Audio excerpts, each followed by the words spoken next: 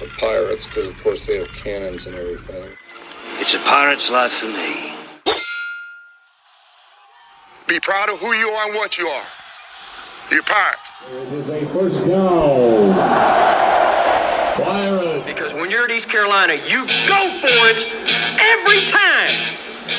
Or you don't coach at East Carolina, you don't come to East Carolina, you don't play at East Carolina with a weak heart. Write it. I think I've ever been in a building as loud as that was. It was deafening in there. We will get to Omaha. I can promise you that.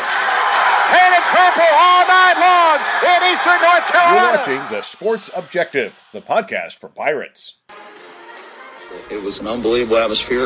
I've coached a long time in a lot of great places, and I don't think I've ever been in a building as loud as that was. There were some times where it was deafening in there. This is East Carolina Hall of Famer and Utah Jazz first-round draft pick Blue Edwards. You're listening to Pirate Basketball Overtime on the Sports Objective, your home for the best East Carolina hoops coverage.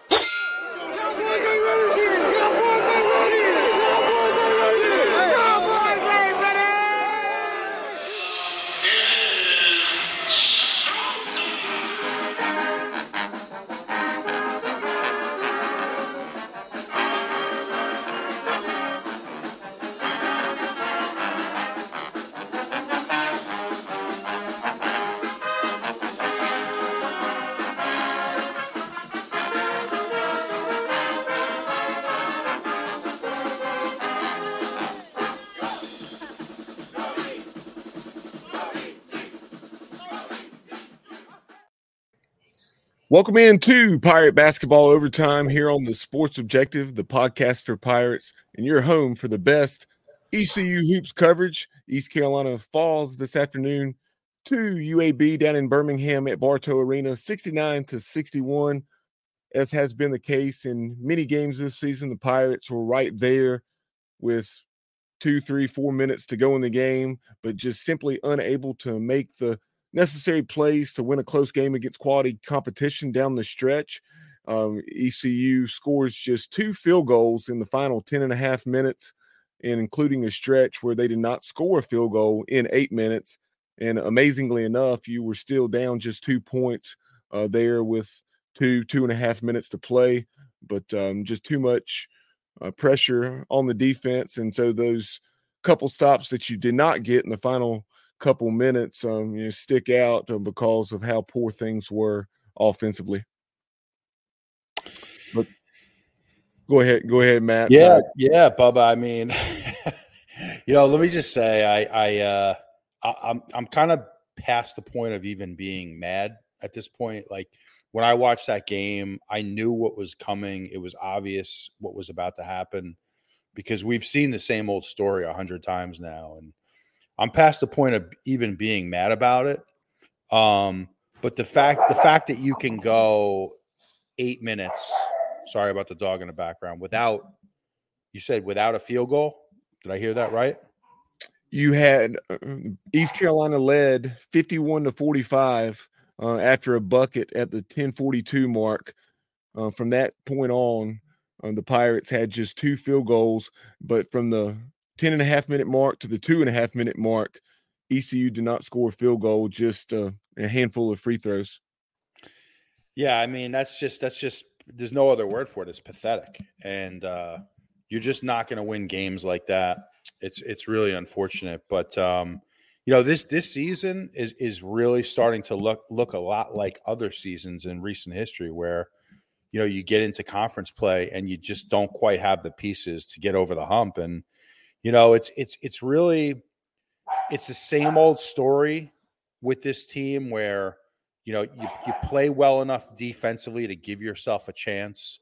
But ultimately at the end of the game, when it's crunch time and when you really need a bucket or multiple buckets, you can't find them. It's no different than the NBA.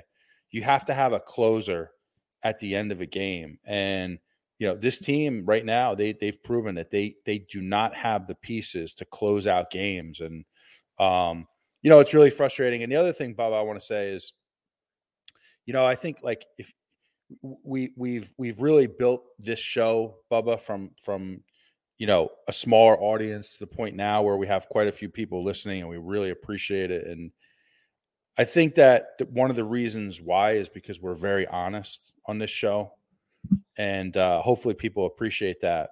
And I think you just have to kind of call it what it is. It's bad basketball, and we're now a 2-4 conference team, and it's very frustrating to say the least.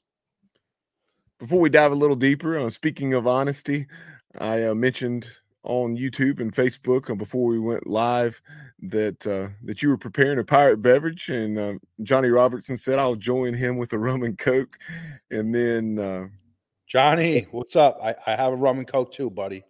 So cheers, Justin. And then he said he is also partaking in a pirate beverage, or with a pirate beverage, John Walker Black and Diet Pepsi here. Man, Justin's rolling out the Johnny Walker Black and Diet Pepsi. That's a nice drink. Both of you guys. Good taste, man. I think we all need it tonight, right? Right, Bubba? I know you're not a drinking man per se, but if you were, I'm sure you'd be having one too. Yeah, in the post game, you heard the remarks of UAB head coach Andy Kennedy, and of course the former Cincinnati and Ole Miss head coach, and he gave credit to the Pirates for pushing UAB to the brink, and the way we were scrappy and managed to muck it up, so to speak, were his exact words. And he referenced a stat. I don't recall that stat exactly, but it was something to the effect of when the Pirates have been held, I believe the mark was 67 points and not 70, but 3-7 or something along those lines is ECU's record when that's happened. Yeah, it's it's beyond frustrating, and it's kind of like how many games have we had an opportunity to win this year where we're in the game in the final minutes and just can't close it. And I don't want to sound like a broken record, Bubba, but it's not going to change. Like, this team is not dynamic enough offensively where we can just change our identity and start, pushing the ball up the floor and change our style offensively. Like, this is kind of who we are. We're a scrappy defensive team that kind of grinds it out offensively in the half court. And,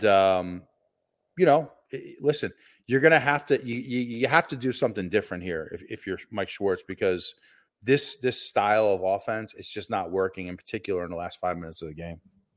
Yeah, I need that on our soundboard. You know what really grinds my gears? But during the post game, Mike Schwartz. Is that your Boston accent? No, just the way that clip was. But yeah, I guess I did kind of go a little Boston on you there. I like that. Like the guy at Fenway, have some balls and say the truth. But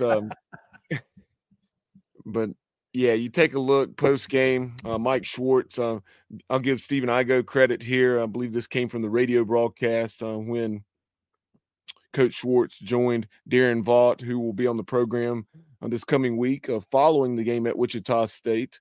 And we'll talk about what lies ahead for the Pirates here in the next few minutes. But Darren Vaught will join the show, and then we'll aim to get Michael Perry on before too long as well. But in his post-game remarks with Darren Vaught and Michael Perry, Coach Schwartz said the other night against in the loss to North Texas, we took care of the ball and can't rebound. Tonight we rebound and can't take care of the ball. ECU out-rebounded UAB 42-33, and the Blazers are the best rebounding team in the league, so that was quite an accomplishment, especially to out-rebound them by 9. But you can't expect to win on the road when you don't have a field goal in an 8-minute stretch in the final 10.5 minutes of the game, and you commit 16 turnovers. 10 of those, I believe, came in the second half.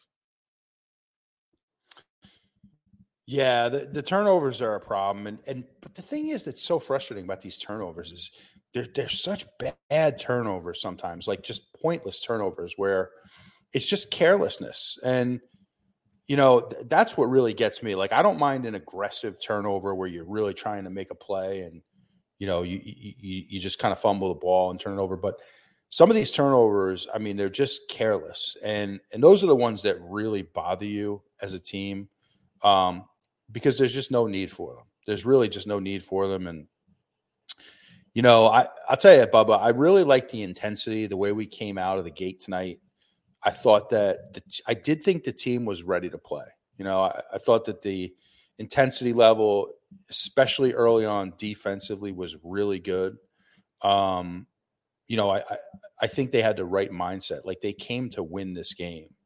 But I do have to wonder, and I'll throw this out to you, Bubba. I'll throw this out to all the guys listening.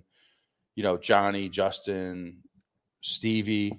Stevie's having a Pirate beverage too. I see David Hackney, a few other guys. I'm starting to think it's kind of a mental thing with this team where they just when it gets into the last 10 minutes, they start to doubt themselves, and as the game goes on, they just can't seem to they just can't make a shot. And I don't know what it is. But what do you think about that?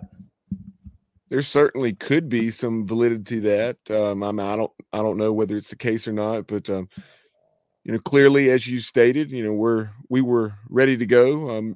I thought we would be based on history. You saw following the very frustrating loss, the manner in which we lost to East Tennessee State. We went down to Florida Atlantic, and against FAU, we competed for 36 minutes and then stumbled, as we've stated, in that final 4 minutes, end up losing by 15. Then you were coming off it's a different type of loss, just a heartbreaking loss at the buzzer to North Texas. So if history was any indication, we were going to be ready to go. It's just a matter of, were we going to be able to make the plays late in the game to have a chance to win it after we put ourselves in that position. And unfortunately, we got the answer that we're all too familiar with. Yeah. And Bubba, when you watch the great upsets in college basketball, like you think of March Madness and you think of the big upsets, it's the guard play that usually does it. It's usually the explosive guards that can knock down big threes at the right times. They can get to the rim, get into the paint and dish, penetrate and kick out. If you look at the stats for Cam Hayes and Bobby Pettiford tonight, and I don't mean to single those guys out, but those stats, I don't know if Bubba, I'm not sure if you're able to put those up on the screen, but here we go. Thank you. You look at Cam Hayes, he's 2 for 8 from the field, 2 for 7 from 3 for 6 points. That's your starting 2 guard. All right. Then you look at your point guard, 31 minutes, 2 for 7 and 4 points. I'm not a genius by any stretch, but that is not going to get it done. Don't sell yourself short, Matt. Don't sell yourself short. I mean, that thank you. But that is just not going to get it done on any level. I mean, these guys are highly recruited players. Pettiford, I believe, was a 4-star out of high school. I know Cam Hayes is, he's had a rough year, but he's had I would say a number of games now where he's been able to get his footing underneath him, and we should be able to do more than this. And so that's very frustrating to me that we didn't get more production from those 2 guys, Bubba.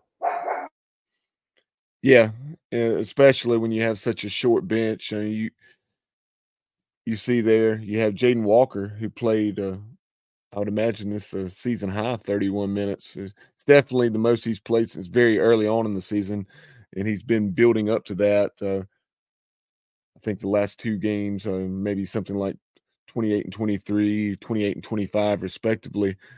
But Jaden had 8 points and 5 rebounds. Didn't shoot it particularly well, but just 2 for 7, but knocked down all 3 free throws and gave you some nice production off the bench. But unfortunately, as has been the case far too often in the last 7 or 8 games, particularly, that's essentially all the production the Pirates got off the bench because Caleb LeCount was the only other person to score outside of the starting 5. And taking a look at the production of that starting 5, Matt already mentioned what Kim Hayes and Bobby Pettiford did, but you had R.J. Felton in 33 minutes, 4 out of 12, 10 points, 4 rebounds for the Aiken, South Carolina product, and then Ezra Asar and Brandon Johnson both recorded double-doubles. For Ezra, it was 16 points, 10 rebounds, 5 out of 12 from the floor, 6 out of 9 from the line. He did miss a couple or a few chippies. One time where he had gotten his own rebound and then missed the stick back. And then BJ, 15 points, 10 rebounds. And something else of note, you had Ezra committing just 1 turnover. So that's a couple games in the last few that Ezra has done a much better job of taking care of the basketball. But unfortunately, as I mentioned, missed from point blank range on a couple occasions. Yeah, I mean, I think that's a big part of Ezra's progression as a player to limit those turnovers. And tonight, only 1. So that's good. That's nice to see. And but I just think we've got to find a way to get him more involved late in the game. And Bubba, we did have a comment. I didn't want to miss it. David Hackney had a comment. Yes, I saw that. Appreciate that, David. Yeah, they've won the first 30, 35 minutes of several games this year. Just can't win. Yeah, exactly. It comes down to crunch time, David. Great point. And that's, to me, that's, beyond some of the obvious things like the turnovers we mentioned and giving up a ton of offensive rebounds and points throughout this season. I think that's kind of the big hiccup with this team. So yeah, you nailed it. And kind of going back to the point you made probably 5 minutes ago concerning, is this a mental thing? Getting over that hurdle of winning close games against quality competition late. I don't know. I'm not in the locker room. I'm not at practice, obviously, but it very well could be because once it happens enough, you start to think, "Oh, here we go again," and it's not going to be. And you find a way to finally make it happen and pick up a win against a quality club. Be it a North Texas, UAB, Memphis, whoever, and then after you do it a time or two, then it can start to snowball in a positive direction. Some other folks chiming in tonight on Facebook and YouTube.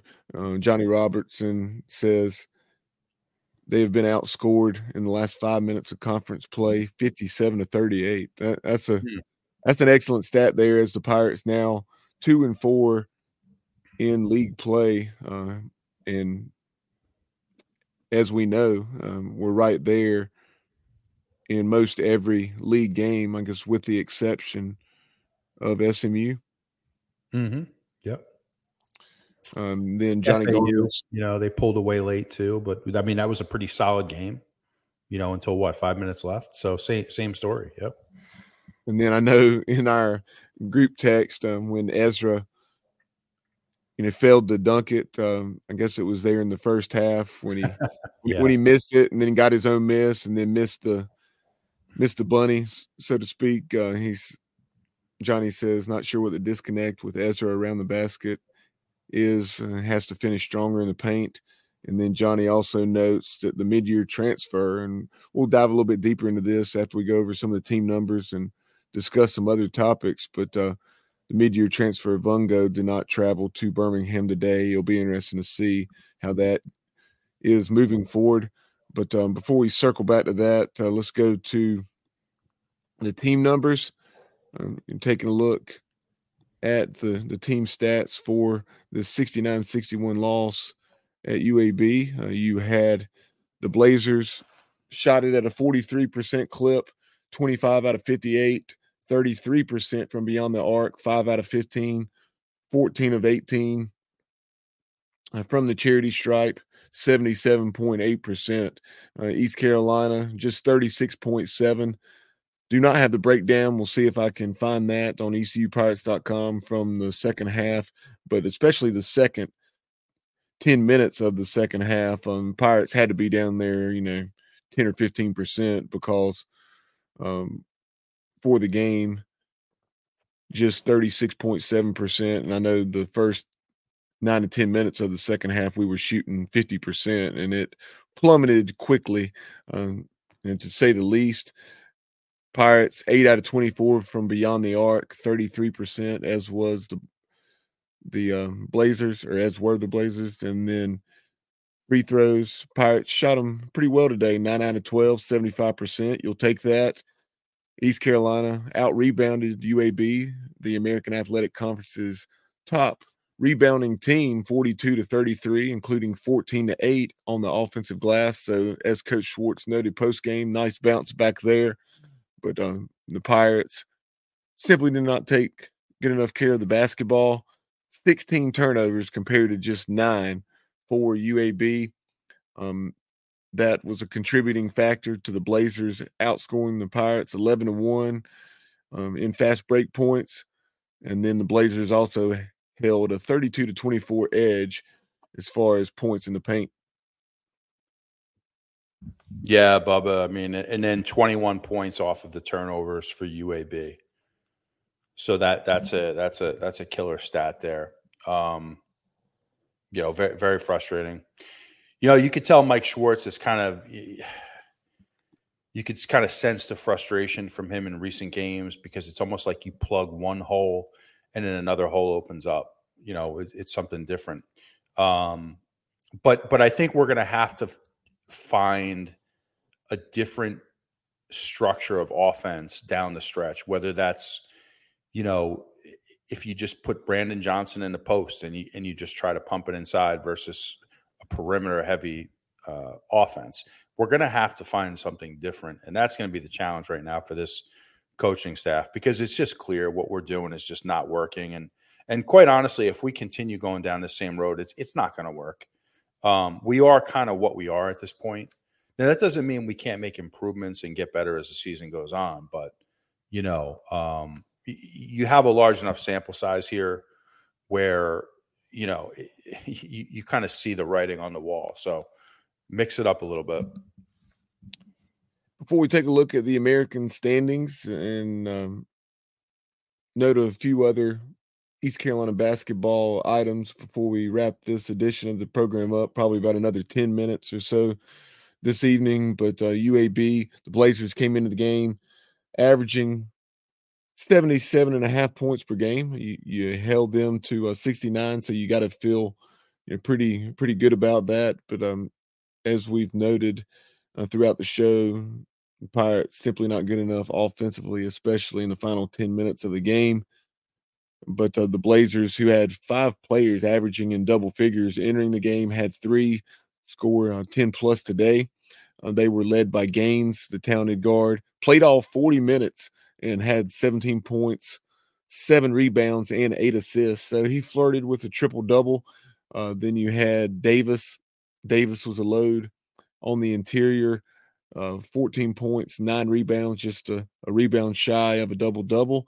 And then off the bench, Coleman had 10 points, 7 rebounds, and Ortiz had 8 points, knocking down a pair of 3-pointers for Andy Kennedy's ball club. Shifting over to the AAC standings, how about this? You had Memphis, of course, the other night fell in that last-second loss to the South Florida Bulls at the FedEx Forum.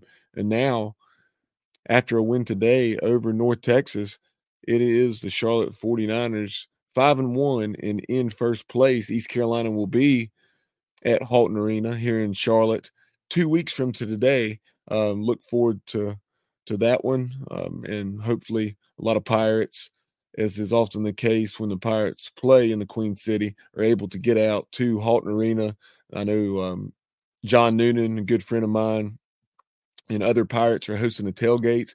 I'm going to do my best to get to that, but we'll definitely be at the game. My son has a game at 10:30 that day, and as soon as that is over, I will be heading to Halton Arena. But after Charlotte at 11-7 and 5-1, you have Memphis, who's ranked 10th nationally, 15-3, 4-1. FAU, the Owls are 23rd nationally, and then you have FAU's 14-4, 4-1. SMU and UAB, in addition to North Texas, are all 4-1. So you have 5 ball clubs right there, just a half game back of the Charlotte 49ers. South Florida, they've been a bit of a surprise. First year regime in Tampa, 10-5, 3-1. Tulane, 11-6, 2-3. East Carolina, the Pirates fall below 500 for the first time all season. Had been 500 on at least a couple of occasions, but now ECU sits at 9-10, 2-4. You have UTSA and Rice. They're 7-11 overall, 1-4 in the league. Tulsa, also Temple, 1-5, 10-8, and 8-11 respectively.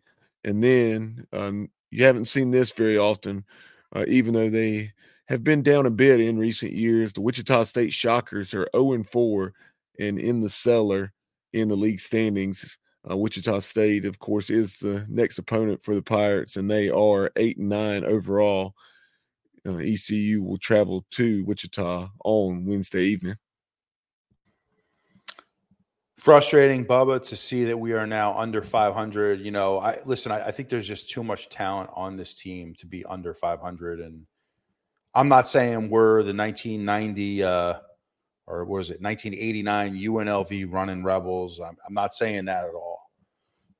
But there's enough talent on this team where we should not be below 500. I'm just going to be honest.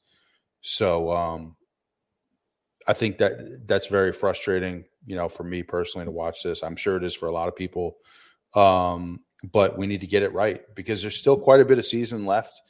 And at this point, it's pretty clear what we are and who we are, but we need to find a way to rally here and at least represent well within the conference. But hate to see Charlotte sitting at 5-1 atop the list there. That's frustrating.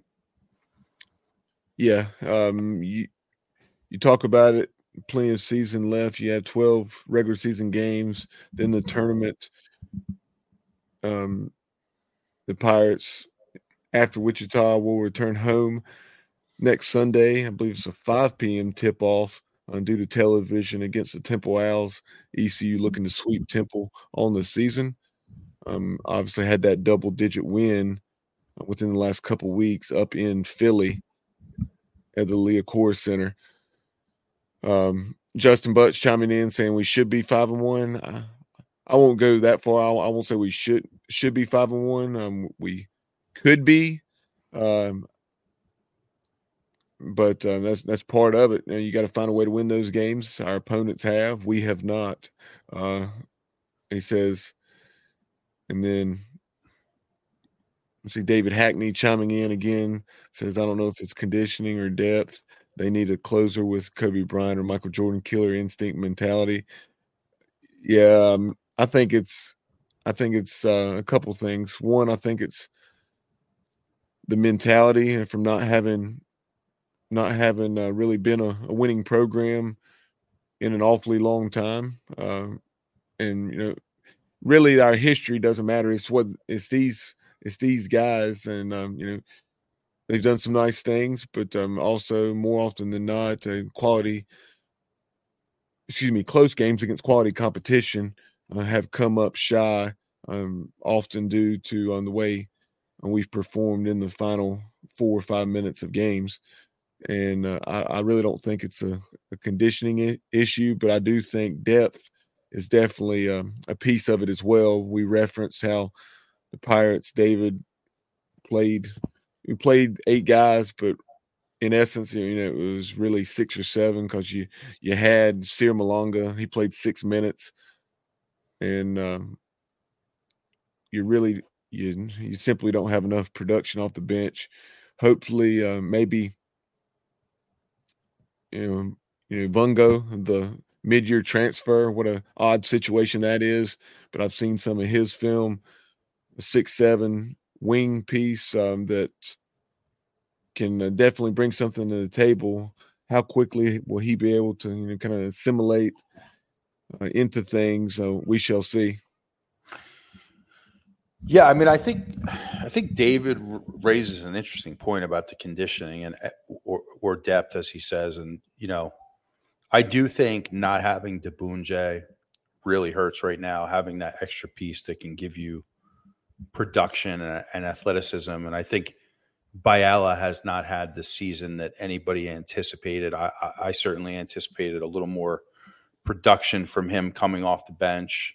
And I think when you look at it, we are very thin. We're very thin right now. So, we're going to have to find a way to get more production from guys coming off the bench. And the reality is, I mean, for the last month or so, I'll even go maybe for the whole season, it seems like we haven't had the full complement of players available. It seems like every game there's some issue, whether it's the flu or an injury, or there's been some bad luck with that this year with not having a full roster.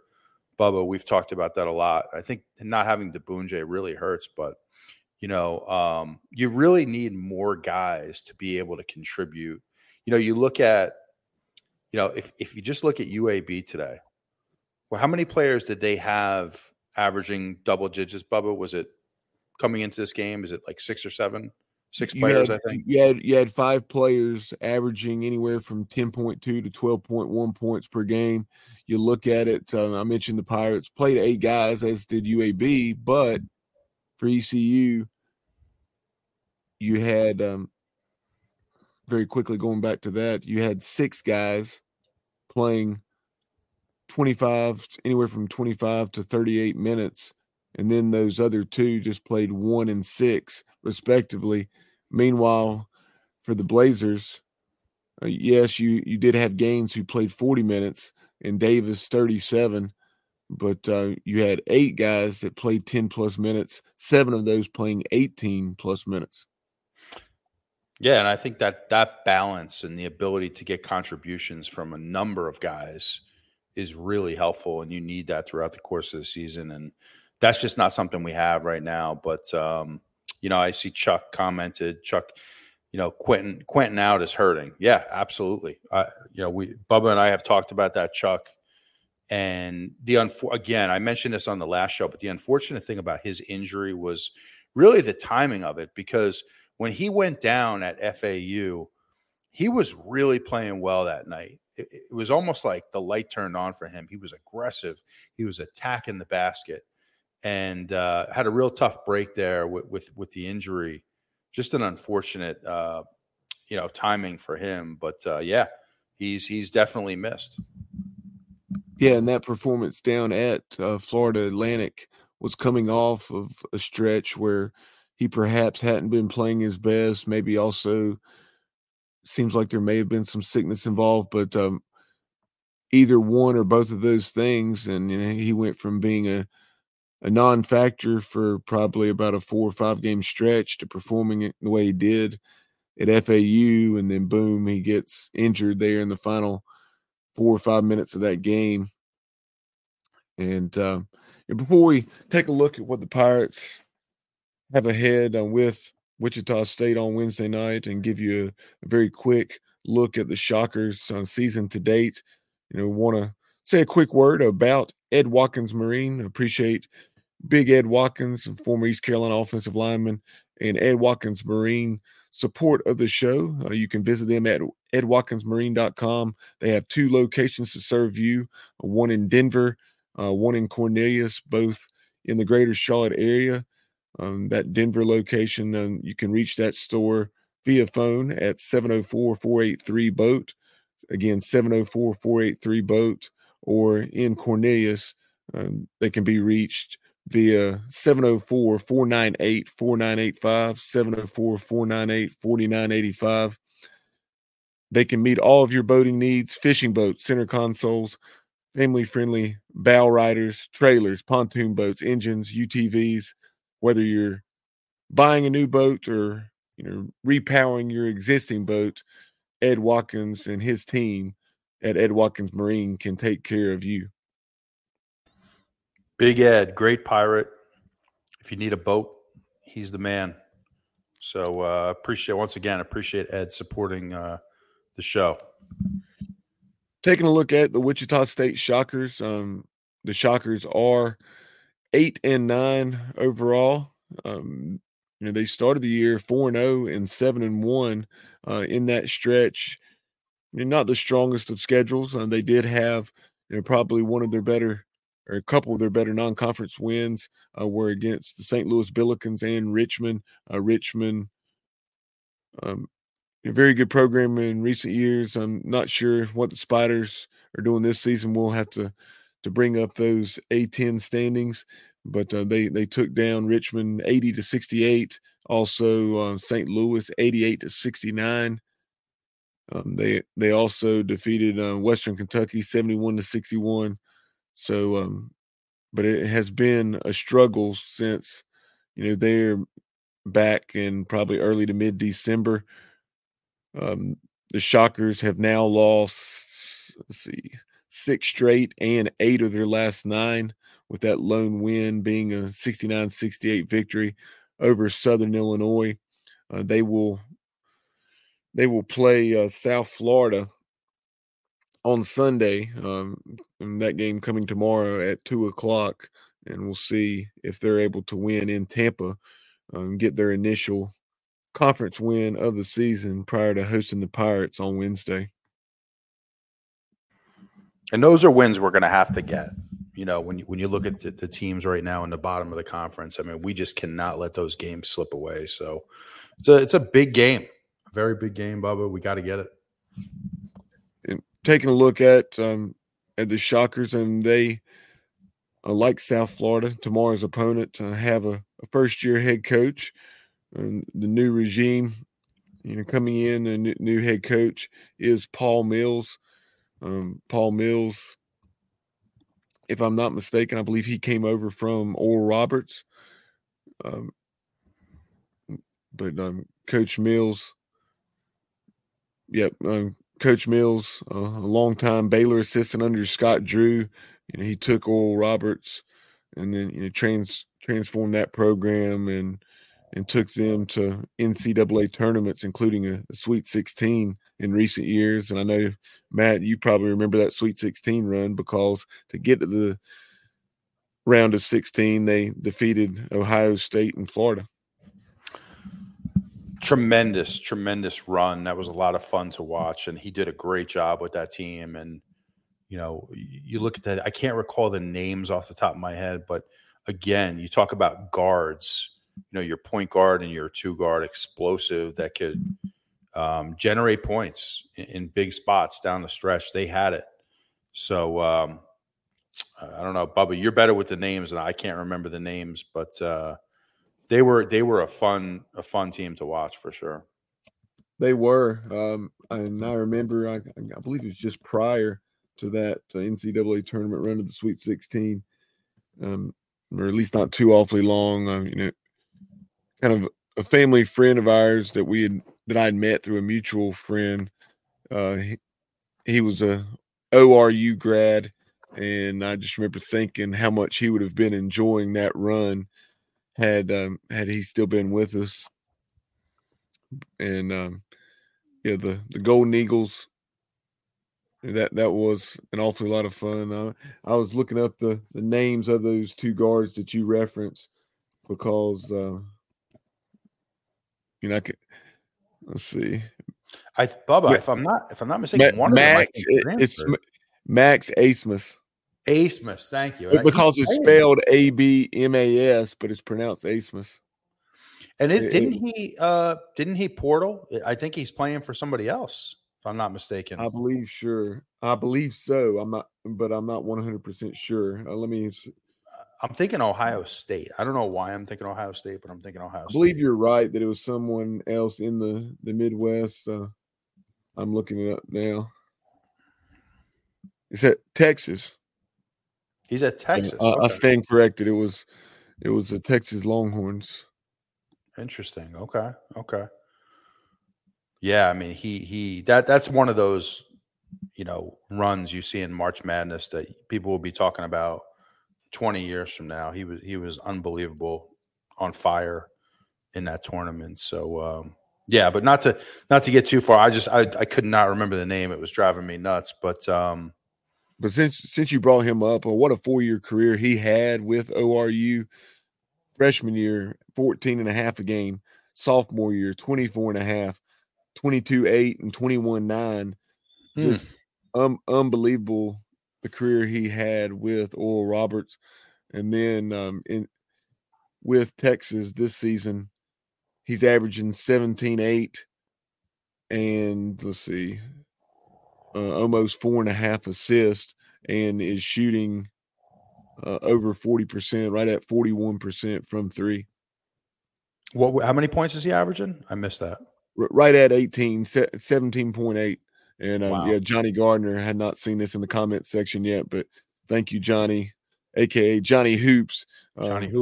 Johnny on the spot as well with his hoops knowledge. He's saying Texas, I think, and of course that was correct.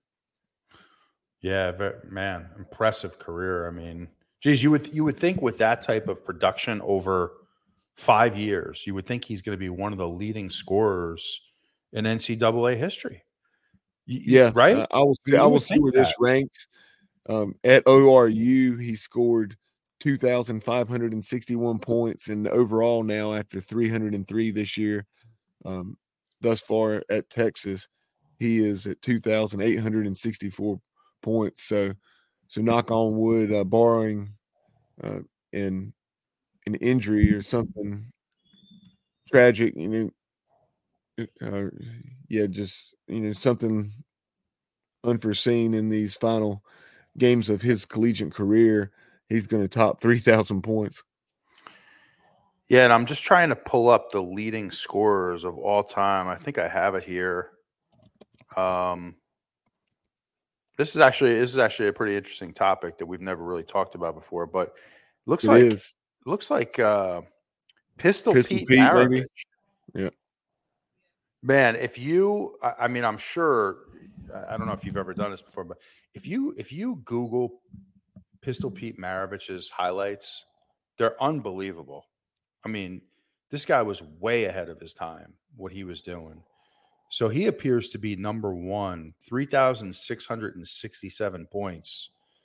I mean, this guy averaged, in 1967, this guy averaged 44 points a game.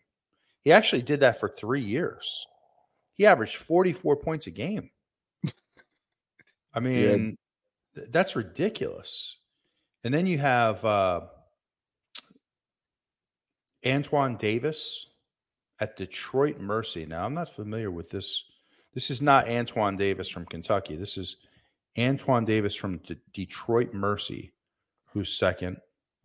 His career just ended last season. Okay. Yeah. Yeah, you're right. Yeah, it did. You then have Freeman Williams from Portland State. And this was back in the 70s. I'm trying to find a name we're familiar with. You have Chris Clemens from Campbell. Yeah, Chris Clemens is the name that Pirate fans are certainly familiar with because he was at Campbell from 2015 to 2019. Yeah. At 3,225 points. Very impressive. Now, number 5 is a name that I recognize very well. Lionel Simmons from LaSalle, the L Train. Yes. The L Train. Great player. Didn't really pan out in the NBA, but man, he was good at LaSalle. And I won't go through all of them here. I mean, just another one fairly recent. Dougie McBuckets from Creighton. Yeah. Doug McDermott.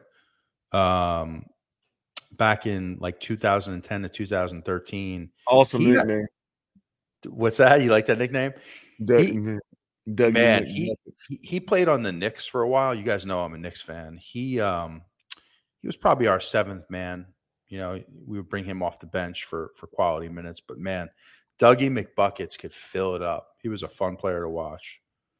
So, by my count here, when he tops 3,000 points, he would become the 12th player to do so. Tremendous. It would be interesting to see. Trying to recall, of course, Blue Edwards had that unbelievable final season. I guess maybe last two seasons, but especially that 88-89 season when he ended up going in the first round to the Utah Jazz. But how had Blue been able to get a more full career in? It would have been interesting to see where he could have stacked up all time. But just a very elite company there for Max Abmas, as he would be just the 12th player in NCAA history or Division I history to score 3,000 plus points. But bringing this back, Johnny Robertson says, "Has anyone seen that Will Wade or what Will Wade is doing at McNeese State? They are 16-2 and have beaten UAB, VCU, and Michigan in 10 seasons. His worst record is 18-15. Of course, Will Wade, everything that went on at LSU, getting it done with the Cowboys at McNeese. That is very impressive. Very impressive stat there. And then Johnny Robertson, excellent point here. What Pistol Pete did with nearly 3,700 points or whatever that total was, he did it without a 3-point shot. Oh man, that is a great point. I mean, it's funny when you go back and 4,000 plus. I'm probably. Yeah. Oh man, easily. Yeah. When you go back and you watch basketball, you watch those clips from like the early 80s with like Georgetown and, the Michael Jordan game against Georgetown for the championship at UNC. I mean, it looks so odd without the 3-point line. It's hard to imagine that we ever played this game without a 3-point line now, because it's so prominent, in everything. I mean, you watch an NBA game and literally I would say 60% of the shots are from the 3-point line. It's unbelievable. So, yeah, very good point there by Johnny. I don't know if there'll ever be another Pistol Pete. A game that I wanted to bring up, I believe you had the opportunity to catch the third overtime. You referenced the Creighton Blue Jays. Creighton ranked 18th. Man, what a game that was between them and the Seton Hall Pirates. Triple overtime, and then they went on bringing up that final. I believe it was 97-94 as Seton Hall knocked down a 3 at the buzzer after Creighton had converted some free throws to stretch the lead out to 6. But that was an unbelievable game that I started watching there. I guess it was late in the first overtime. Yeah, Creighton has really put together a good program for a long time now. They're a fun team to watch. And, of course, Seton Hall from my home state of New Jersey. I love Seton Hall, but was a fun game to watch, Bubba. And, one other thing I wanted to mention I thought was pretty cool this week. I'm sure you saw it. The kind of the reunion for the Fab Five at Michigan, which I thought was very cool. And there was some problems with a few of those guys. There was a falling out for many years. But sounds like they kind of put it behind them, moved on past it, and it was cool to see. Did you see that picture, Bubba? It was obviously Juwan Howard. I did. I saw them sitting courtside, and yeah, good for them. I'm glad whatever differences were there have at least been to some degree, if not completely, put aside and are worked through. and Michigan's had quite a struggle this year. And I think at one point lost 5 or 6 consecutive games. But, yeah, that was definitely interesting. And also, taking a look. Can you name the Fab Five, Bubba? I'm going to put you on the spot here. Can you name the Fab Five? I can. Of course, you have Juwan Howard, who is leading the program right now, has been the head coach for the last few or several seasons. Chris Webber. And then you have Jalen Rose, your longtime NBA analyst. And then Ray Allen. Ray Allen. Ray Allen. I knew that. Ray Jackson. And I knew you knew that. I knew it was a little a slip there. Slip of the tongue, yeah. Jimmy King.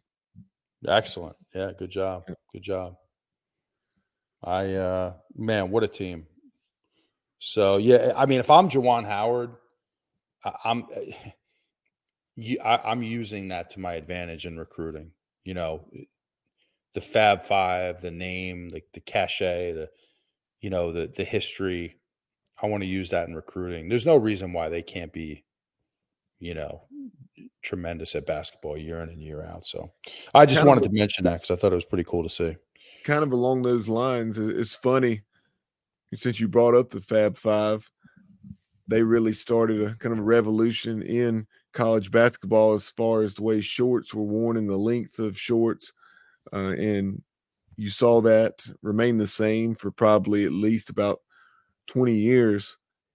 But over the last several years, the trend has been more of the John Stockton variety. I'm not necessarily as short as the former Utah Jazz and Gonzaga point guard, but in some cases, for some players, such as Quinones in the last few years for Memphis, it was more like a diaper.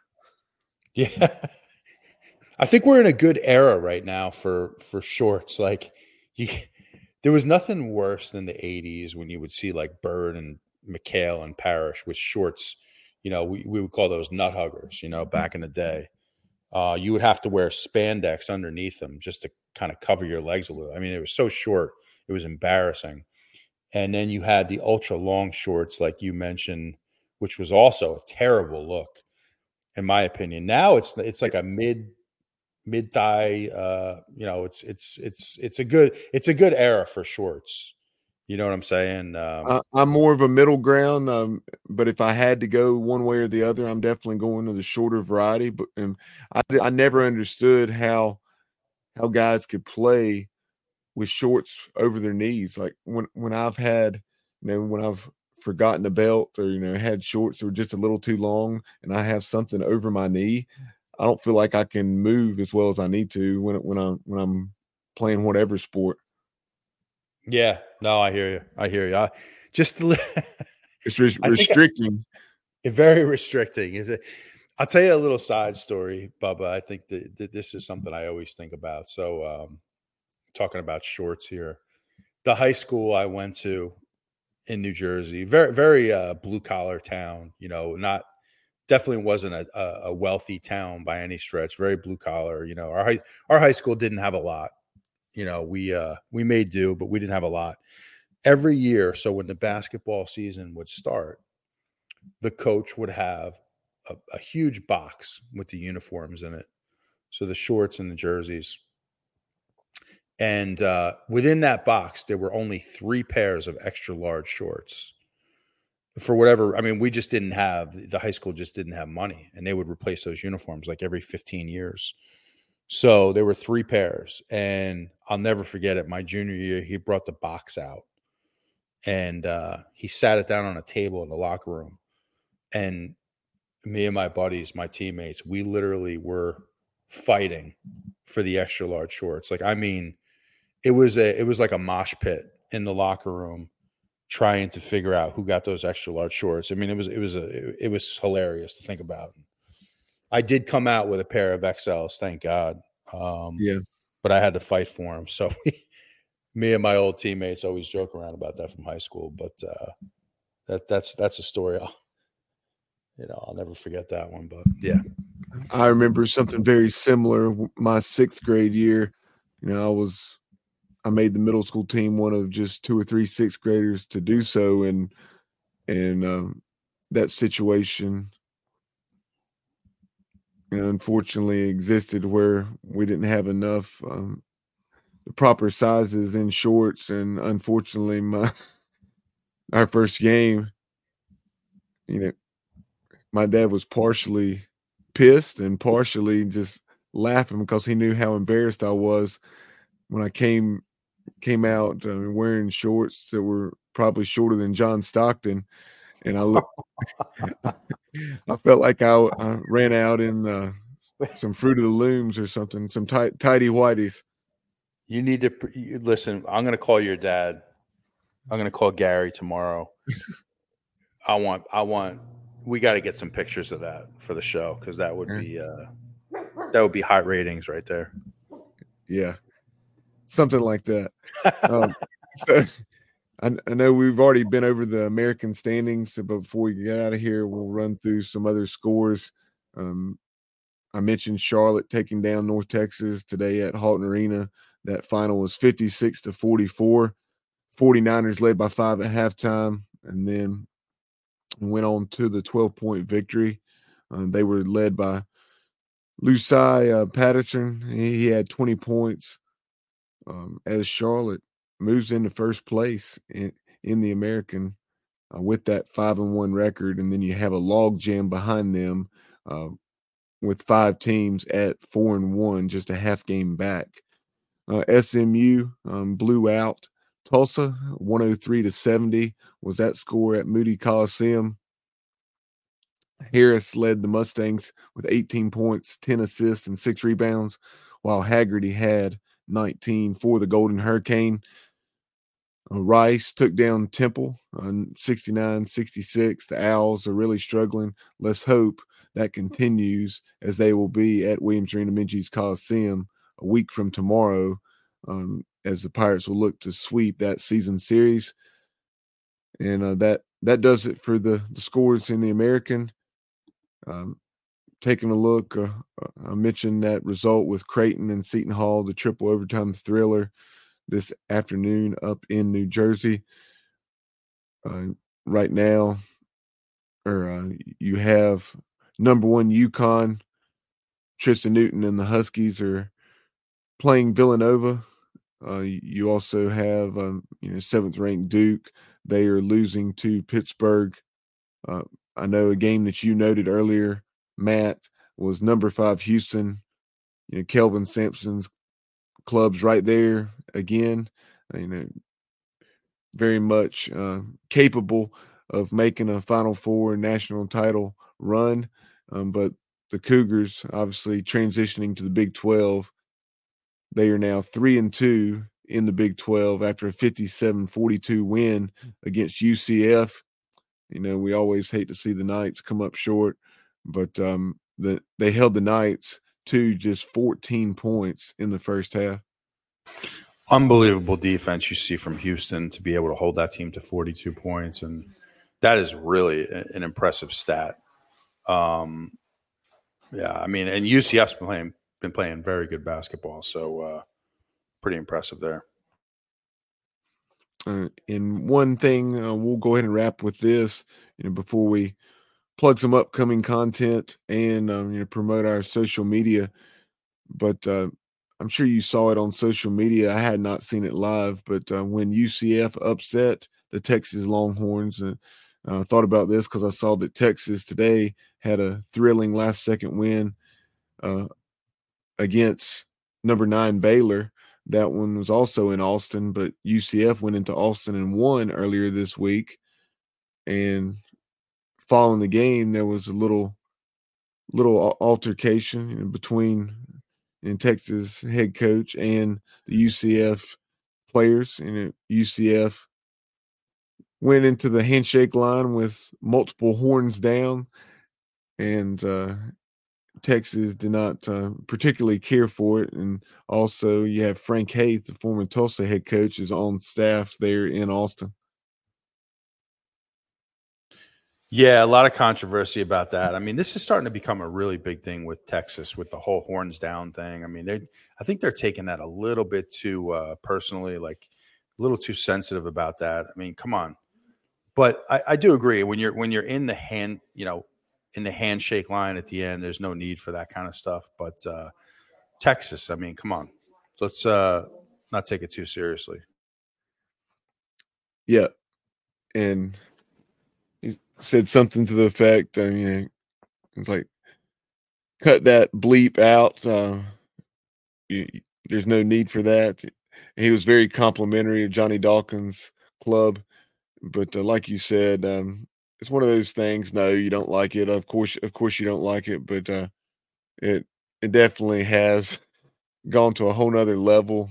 And like going back a couple years to the Super Regional when the Pirates played the Longhorns, and Texas fans were mad at East Carolina for starting a purple and gold cheer while they were trying to sing the Eyes of Texas or something at Clark LeClaire Stadium.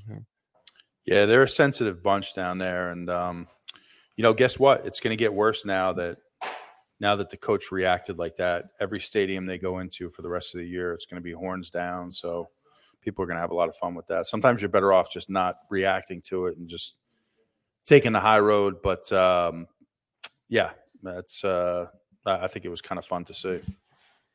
They're definitely going to make it worse, by talking about it. And of course, there are going to be those that are going to do it no matter what. But when you make people more aware of how sensitive you are to it, that's certainly going to make more people do it. And just unbelievable, quite honestly. But that will do it for this edition of Pirate Basketball Overtime. You can find the show pretty much everywhere podcasts are found, on all podcast platforms. Subscribe to our YouTube channel.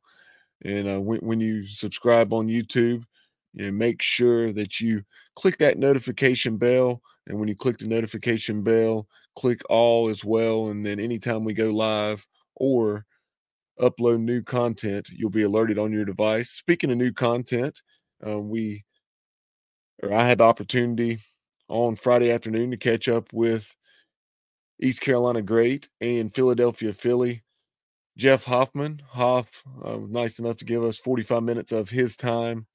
And Jeff, what a year he had in 2023 for Philadelphia. Excellent season for the Phillies as they came up just shy against the D-backs, falling, I believe it was in 7 games, and nearly making a World Series.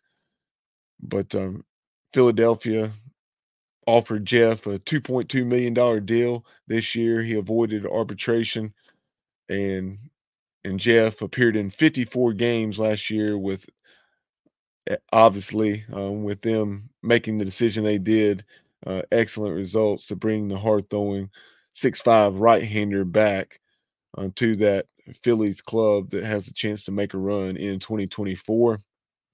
And so that interview is actually premiering right now if you're watching us live. But if you have the opportunity in the next few days, go back and check that out. Excellent 45-minute conversation talking about his recruitment, his career with the Pirates, and his journey throughout professional baseball. Also, be sure to follow us on social media, on X at eSportsOBJ, on Instagram and TikTok at The Sports Objective, and like and follow our Facebook page. But for Matt Semenza, we appreciate you tuning in to this edition of Pirate Basketball Overtime. Again, East Carolina falls this afternoon to the UAB Blazers 69-61 at Bartow Arena in Birmingham. And we'll talk to you soon on the Sports Objective, as we'll have a preview show. Darren Vaught will be joining us on Thursday, and odds are we'll have some content for you between now and then. But for everyone here in the whole TSO team, we'll talk to you soon, and go Pirates.